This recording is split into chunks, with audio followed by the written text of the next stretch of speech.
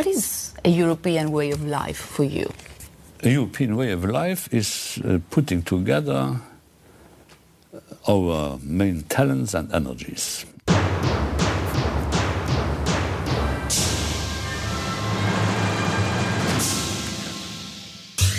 Hi, welkom bij Europamania, onze podcast die de gezichtloze bureaucraten door de Brusselse wandelgangen jaagt, een balletje trapt met Hongaarse dictatortjes en zich afvraagt of die baard van Frans Timmermans misschien er toch gewoon is, zodat hij de kachel wat minder hoog kan zetten. Je bent de klimaatkeizer of je bent het niet. Dus heel veel Europa en nog veel meer mania. Ik ben Jesse Pinster en ik volg alles wat met de Europese Unie te maken heeft voor BNR Nieuwsradio. En ik ben Han Dirk Hekking, algemeen verslaggever Europa van het Financieel Dagblad. En in deze aflevering brengt de Brexit ons bij een bloedbad in de Griekse oudheid. We gaan even naar Helsinki om te zien hoe informeel een bijeenkomst van ministers van Financiën nou eigenlijk is. Zitten ze daar dan echt in hun gimpies? Maar eerst de nieuwe Europese Commissie, de Commissie Von der Leyen, de geopolitieke commissie. Dat zijn niet mijn woorden, maar die van haar. Moeten we daar nou mee? Ja, ik vraag me eigenlijk een beetje af wat we überhaupt, wat is het motto hiervan? Afgezien van geopolitiek was het natuurlijk eigenlijk het meeste opzienbaarde gewoon het feit dat we een Vice President for Protecting the European Way of Life krijgen. There is Vice President Margaritis Kinas. From Greece. He will be the Vice President for Protecting our European Way of Life. Ja. En nu weten we ook hoe we de achternaam van de man moeten uitspreken. Het was de oude hoofdwoordvoerder van de commissie onder leiding van Juncker.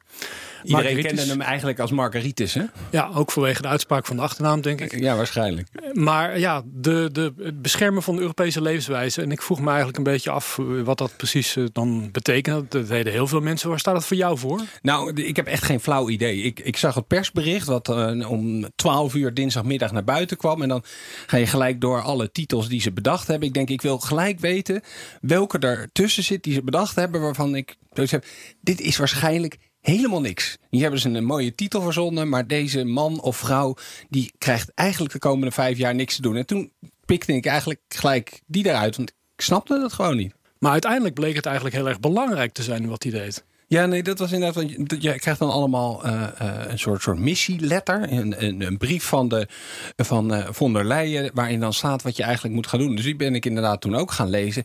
En dan blijkt het inderdaad gewoon over migratie, asielbeleid te gaan. Een dossier wat echt al tijden vastzit. En wat heel problematisch is. En inhoudelijk ergens over gaat. En daar ontstond de rel ook gelijk, hè? Ja, klopt. Want eigenlijk is de boodschap van deze huidige Europese Commissie dat migranten onze Europese levenswijze bedreigen. En ja, we moeten dus iemand hebben. Ja, Margaritis to the rescue. Is dit nou gewoon een blunder die ze gemaakt hebben? Dat ze ineens, weet ik veel, op maandagavond zaten te bedenken welke namen moeten we in godsnaam verzinnen? Of welke titels moeten al die mensen krijgen? Of is hier nou heel bewust iets gedaan? Ik denk dat hier gewoon iemand heel erg creatief is geweest op het verkeerde moment, eerlijk gezegd. Ik denk dat het gewoon een blunder is. Er zijn heel veel boekwerken natuurlijk volgeschreven over verkeerde slogans van bedrijven en instanties en lidstaten. Bijvoorbeeld een heel grappige, om even iets heel anders erbij te halen. Dat het motto van de Visegrad-landen op dit moment is Reasonable Europe, het redelijke Europa. Nou, die mensen staan niet echt bekend om redelijkheid, in Brussel. Deze was in ieder geval een stuk minder geniaal. Maar Von der Leyen heeft wel de indruk gewekt dat ze erover na hebben zitten denken. Want ze zou gesuggereerd hebben van dat het idee was dat dit soort terminologie niet alleen van rechtse anti-migratiebewegingen zou moeten zijn. Dus zij wil het terugclaimen. Kunnen we nu een paar dagen later eigenlijk al concluderen dat dat gewoon helemaal mislukt is? Ja. Het is niet gelukkig. En eerst leek ze ook af te dingen op die terminologie. Leek ze eigenlijk een einde aan te maken. En vervolgens kwam ze er weer op terug dat die term toch zou blijven. Ja, ze ging erover twitteren. Dan had ze weer een mooi fotootje waar die gewoon weer in terug leek te komen. Ja. Wat denk je, houdt die stand? Het Europees Parlement zit al te stijgen daarover. Die hebben over een paar weken dan zo'n hoorzitting met de heer Skinas.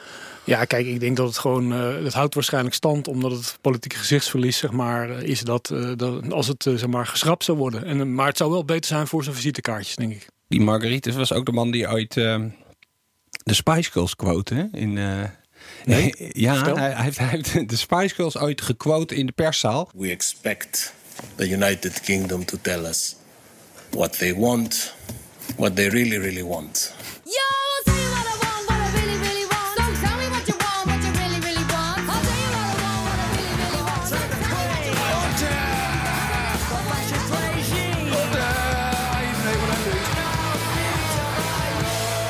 Ja, het is tijd voor de Brexit en tijd voor onze eigen Ierse kwestie, Conor Clerks. En Conor, jij komt uit Ierland. En wie was er nou deze week in Ierland? Boris Johnson, die was naar Dublin gekomen. En toen werd er op een gegeven moment dit gezegd. Prime Minister, negotiating FTA's with the EU and the US and securing their ratification in less than 3 years, I think is going to be a Herculean task for you. But we do want to be your friend and your ally, your Athena in doing so. And I think the manner in which you leave the European Union will determine whether that's possible. Ik dacht dat Boris Johnson de klassicus was en niet de Ierse premier Leo Varadkar. Wat is hier aan de hand, Conor? Ja, dit is toch wel mooi, hè? Dus een klein een steekje onder water. Want ja, voor Boris Johnson, die weet dat als geen ander. Want die zit helemaal in de klassieke. Maar ja, Athene, die heeft inderdaad Hercules erg goed geholpen. Maar dat deed ze door hem bewusteloos te slaan voordat hij zijn vader of zijn pleegvader kon vermoorden. Dus erg aardig was het niet. Johnson kon er wel om lachen. Maar ja, het was eigenlijk toch wel weer een week waarbij je ziet dat de Britten voornamelijk met zichzelf overhoop lagen. Dat ze dan, als ze dan met de EU te maken hebben, dat ze dan ook gewoon toch wel een beetje buitenspel gezet worden. Want je zag eigenlijk een soort twijfelachtige, schichtige Johnson naast een toch wel vrij zelfverzekerde Ierse Taoiseach. Ja, dus even nog terug naar die Hercules. Hier zegt eigenlijk de Ierse premier tegen de Engelse premier dat hij hem knock-out gaat slaan. Voordat hij er maar nog meer rotzooi uit kan halen. Ja, ik denk dat hij meer zegt zo van, ja, je hebt gewoon hulp nodig en iemand moet jou tegen jezelf in bescherming nemen en wij willen dat best voor je doen. Maar goed, daar zat Boris dan weer niet op te wachten waarschijnlijk. Ja, hij had niet echt de kans om er iets van te zeggen, maar ja, het was wel een mooi momentje in elk geval.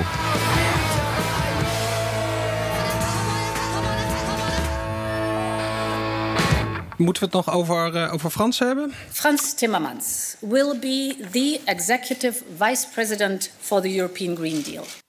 Ja, Frans Timmermans. Eigenlijk was het totaal geen nieuws. Eigenlijk kunnen we gewoon bij wijze van spreken op de knop fast forward drukken. Omdat we natuurlijk al lang al wisten wat hij ging doen. En hij was heel erg belangrijk. Hij is de executive vice president. De moeder aller vice presidents in feite. Maar het grootste nieuws was eigenlijk denk ik gewoon vooral een benoeming. Namelijk die van Diederik Samson als zijn kabinetchef. Ja, waarom sloeg je daar zo van achterover? Of was je verbaasd? Nou, ja. Ten eerste dacht ik bijvoorbeeld zelf, ook gezien mijn eigen achternaam, dat Diederik Samson niet de man ernaar is om zichzelf als een soort wethouder Hekking naast Frans Timmermans op te stellen. Nou, mij verbaast het iets minder. Want als ik me goed herinner, heb ik hem gezien bij de aftrap van de campagne van Timmermans als spitsenkandidaat. Dat was in een café in Heerlen.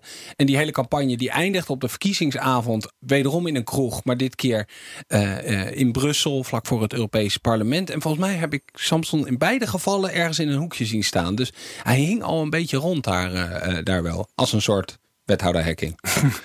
Ja, ik denk dat hij zichzelf ongetwijfeld al aan het voorbereiden was. Het is natuurlijk op zich dat waren ook de eerste reacties die ik in ieder geval kreeg vanuit mijn netwerk. Van dat mensen totaal verbijsterd waren dat, ja, hoe je het ook kunt, de Nederlandse politicus plotseling een hele hoge ambtelijke functie krijgt binnen de Europese Commissie. En hij kent daar helemaal niemand. En juist een kabinetchef moet wielen en dealen met andere kabinetchefs. Dan krijgt hij natuurlijk allemaal wel veteranen om hem heen, die al die andere mensen wel kennen. Maar het is wel echt het is niet voor niets dat het imago van de Europese Commissie is dat het een Byzantijns opererende organisatie is. Ja, en dan kom je daar plotseling als rookie naar binnen. En dan kun je natuurlijk de PvdA ooit een keer bij de verkiezingen hebben gered en allerlei goede ideeën hebben over klimaat. En dan ben je natuurlijk een magger als het gaat om een Green Deal. Maar het is toch wel echt een verrassende benoeming van iemand die wereld onvoldoende nog niet, onvoldoende kan ik niet goed beoordelen, maar nog niet zo heel goed kent, denk ik. Het idee zal zijn dat hij met die hele klimaattafels, wat hij in Nederland gedaan heeft, dat je dat blijkbaar kan copy-pasten en gewoon ergens op de wedstrijd neer kan gooien. Timmermans gaat verder niet in de problemen komen als er straks in het Europees Parlement nog allemaal hoorzittingen zijn, toch? Ik denk niet dat er een probleem is. Een hoorzitting in het Europees Parlement, die al die commissarissen nog eens een beetje gaan doorzagen. En ik heb de indruk dat er dan toch altijd minimaal eentje moet afvallen. Ja, het kan inderdaad uitdraaien op een pijnbank. Zo'n verhoor. Sommige mensen moeten zelfs op een gegeven moment nog een keer terugkomen. Dat overkwam zelfs good old Nelly Kroes in 2009, 2010, als ik me goed herinner. Dan kunnen wij waarschijnlijk, als we nu eventjes door die lijst heen gaan, er wel een paar uitpikken die wellicht wel een beetje in de problemen gaan komen.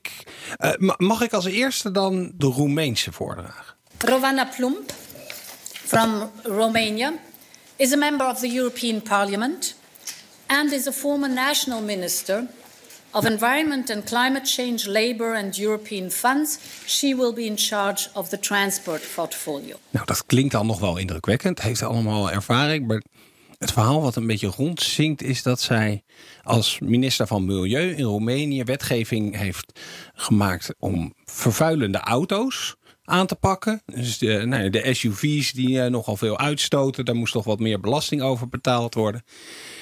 En wat had ze gedaan? Haar eigen auto ingeschreven in Bulgarije, zodat ze daaraan kon ontkomen.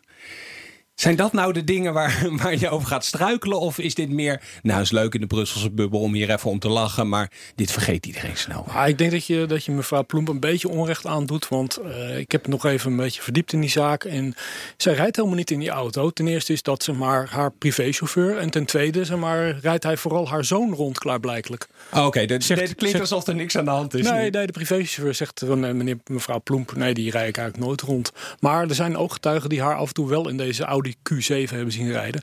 Die overigens tegenwoordig geen Bulgaars nummerbord meer heeft, maar een Russisch nummerbord naar verluidt. Betaal je nog minder belasting misschien? Ik weet het niet. Maar goed, het zou best ook kunnen zijn dat je zou kunnen zeggen als je Audi Q7 rijdt, dat je dan wel goed ingevoerd bent voor de posttransport binnen de Europese Commissie.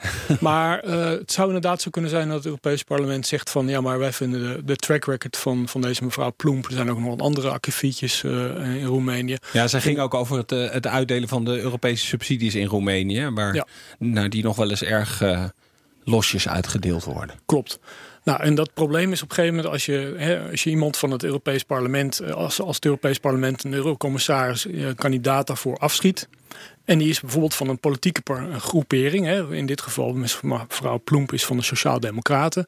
Dan zou het best wel eens oog om oog, tand om tand kunnen worden. Want dan kom jij natuurlijk nu met jouw favoriete, zwarte schaap in de kandidatenlijst. Dan moeten we dus iemand van een andere partij afschieten. Als we van deze Roemeense af willen. Zullen we dan gewoon maar een christendemocraat tegen een sociaaldemocraat wegstrepen? Dat is toch wel nog steeds het makkelijkste om dan te doen. Hè? Dat doen ze zelf heel graag, ja. Ja, dan Fidesz zit nog steeds bij de EVP, de Europese Volkspartij. En die hebben natuurlijk ook wel een kandidaat. There's Laszlo Tarsani. He is the former Minister of Justice of Hungary. He will lead the Neighborhood and Enlargement portfolio. Ja, dan ben je dus minister van Justitie in Hongarije. Nou, dan voel je al aankomen dat gevoelig gaat liggen met al het gedonder rond de rechtsstaat daar. Ja, hij heeft een ex-rechter en hij heeft een enorme track record opgebouwd als minister van Justitie. Een ijverige man zou je zelfs kunnen zeggen. Dus er komt ongetwijfeld heel veel van hem terecht als hij eurocommissaris van uitbreiding wordt. Hij is verantwoordelijk voor de wetgeving die er vorig jaar toe leidde dat non-gouvernementele organisaties die zich om dakloze migranten willen ontfermen, dat die gewoon de gevangenis in kunnen gaan of enorme geldboetes kunnen krijgen. En dan is die portefeuille ook wel een probleem, hè? Want hij heeft dus regionale uitbreiding of hoe ze dat precies hebben genoemd. Maar het gaat eigenlijk gewoon over de gesprekken met Servië, Albanië, alle landen die nog ambities hebben om bij de Europese Unie te komen. En dan gaat deze minister van Justitie van Orbán, die gaat beoordelen of de rechtsstaat in Servië wel op orde is. Ja, je zou kunnen zeggen dat hij er alles van af weet. Want als het gaat om het ondergaan van de onafhankelijkheid van de rechterlijke macht in Hongarije. En deze man is ex-rechter, dus hij weet precies waar hij het over heeft. Maar hij moet ze inderdaad de maat nemen. En dat is natuurlijk ook gewoon het meest problematische, denk ik, in deze benoeming. Ja, en we zijn nog niet door ons lijstje heen. Nee. Want we hebben eigenlijk de zwarte schapen van de EU al een beetje op een rijtje. Want het is dus Roemenië, we gehad Hongarije. Dus ja, dan kom je ook snel weer bij Polen terecht. Janusz Wojciechowski, Poland. he will be in charge of the portfolio agriculture. Ja, is dat ook een probleem of valt het hier nou wel mee? Nou, verboden is een uitstekende benoeming gezien het feit dat de Poolse landbouw inderdaad nog steeds heel veel Europees geld krijgt. Het probleem is wel een beetje dat de man onderwerp is van onderzoek. Hij zou, de Europese fraudebestrijder Olaf doet onderzoek naar zijn reiskosten die hij heeft opgevoerd als Europarlementariër. Maar heb je nog andere mensen? Ja, want als we het toch over reiskosten en vergoedingen uit het Europees Parlement hebben. En weet je moet misschien toch ook proberen om eventjes uit Oost-Europa weg te komen. Dan is er deze mevrouw. Sylvie Goulard. Ja, dat is de kandidaat eurocommissaris die door Macron naar voren geschoven is. Krijgt ook een zware portefeuille. Gaat onder andere defensie, space. Maar het belangrijkste is dat ze zich eigenlijk bezig gaat houden. Volgens mij met het wel mogelijk maken van hele grote Europese kampioenen. Zeg maar dingen waar de mededingingsregels nu nog wel eens in de weg liggen. Dat is toch een beetje het idee volgens mij achter haar benoeming, hè? Ja, zij is uiteindelijk degene die het inderdaad mogelijk moet maken, of in ieder geval moet voorkomen dat in de toekomst de Europese Commissie dwars gaat liggen bij de vorming van een treinengigant, zoals Alstom Siemens eerder dit jaar wilde. En uiteindelijk heeft Vestager, de eurocommissaris van Mening, dat verhinderd. Vonden de Fransen en de Duitsers niet leuk, want die willen dat allemaal heel graag. Voor Goulard geldt inderdaad ook een beetje van, ongetwijfeld, ze kent heel veel van Europa. Ze heeft ook in het Europees Parlement gezeten. En dat is nou precies het probleem. Ze heeft in het Europees Parlement gezeten. En wat gebeurde er? Daar heeft ze, als ik het me goed herinner, het was...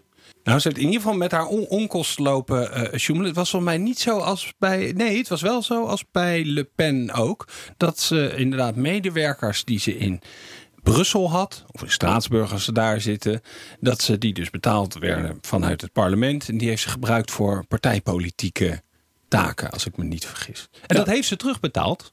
Tenminste, ze heeft een bedrag van 45.000 euro teruggestort. En dan zou je toch denken, daar is de kous mee af. Maar dat ging helemaal mis op de dag dat ze te horen kreeg dat ze deze portefeuille kreeg. Ja, toen moest ze plotseling opdraven voor een verhoor.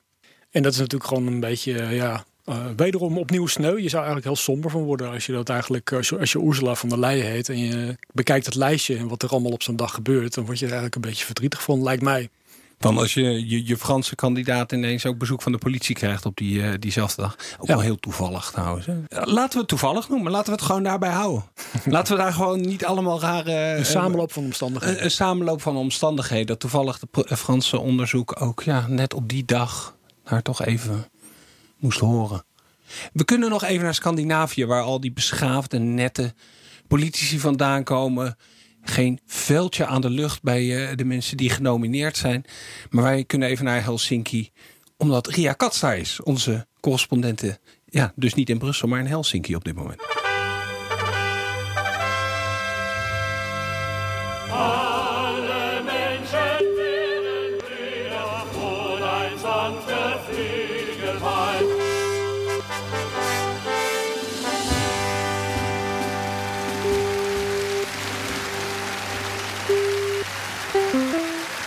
הגעת לתיבה של 0, 5, 4, 4, 5, 2, 5, 0, 8, 8. בהישמע הצליל, הקלט את הודעתך. לסיום, הקש כוכבית או נתק את השיחה. Is dit Fins? Albanese. Zou de Albanese de telefoon van Ria gejat hebben? Zo kan me nooit in Helsinki terecht. ההקלטה לא נשמעה. אנא נסה שוב. Zal ik het gewoon nog een keer proberen? Ja, doe maar, want... Met Ria Katz. Ria, jij bent helemaal naar Helsinki afgereisd. Maar nou zag ik gisteren voorbij komen in een WhatsApp-groepje waar we allebei in zitten, dat de minister en de staatssecretaris niet de moeite genomen hebben om vanuit Den Haag jouw kant op te komen. Ja, ze hebben op het laatste moment afgezegd. Echt op het laatste moment afgezegd, omdat Prinsjesdag nadert dinsdag. En ik moet ook eerlijk zeggen, ik vind het ook een beetje vreemd. Vooral als ze allebei niet komen. Meestal zijn er in het weekend voor Prinsjesdag helemaal geen grote dingen meer die nog aangepast moeten worden. Het is een beetje wat beknibbelen in de marge. Dus er is volgens mij geen reden waarom ze allebei niet hoeven komen. Maar blijkbaar vinden ze Nederland toch belangrijker dan de Europese politiek. Ja, hadden ze misschien een punt? Want het was natuurlijk een informele vergadering. Wat meestal zoiets zegt als, ja, we gaan wel met elkaar praten, maar we gaan zeker geen beslissingen nemen. Klopt, ze gaan geen beslissingen nemen, maar er staan toch echt een aantal belangrijke discussies op het programma. Het idee van een informele vergadering is namelijk dat je nu eens een keer de tijd neemt om met de benen op tafel uitgebreid een onderwerp te discussiëren, te verdiepen.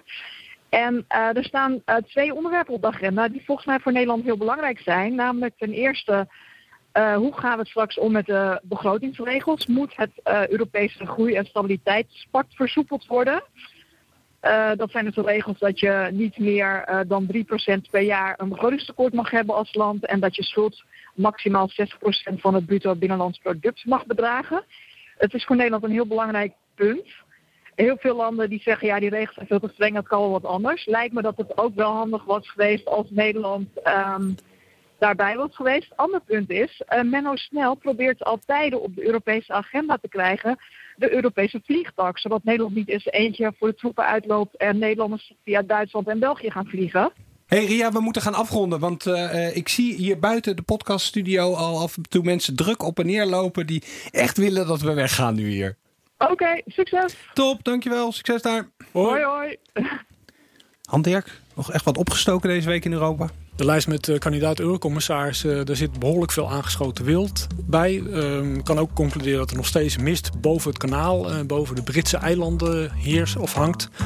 En de Nederlandse stem ontbreekt helaas bij een belangrijke discussie over de vliegbelasting en de Europese begrotingsregels. Ja, nou dan denk ik dat we moeten afsluiten waar we ook mee begonnen. Toch wel de belangrijkste Europese denker van de afgelopen 5 jaar, Jean-Claude Juncker. The British, since the very beginning, were part-time Europeans. What we need are full-time Europeans.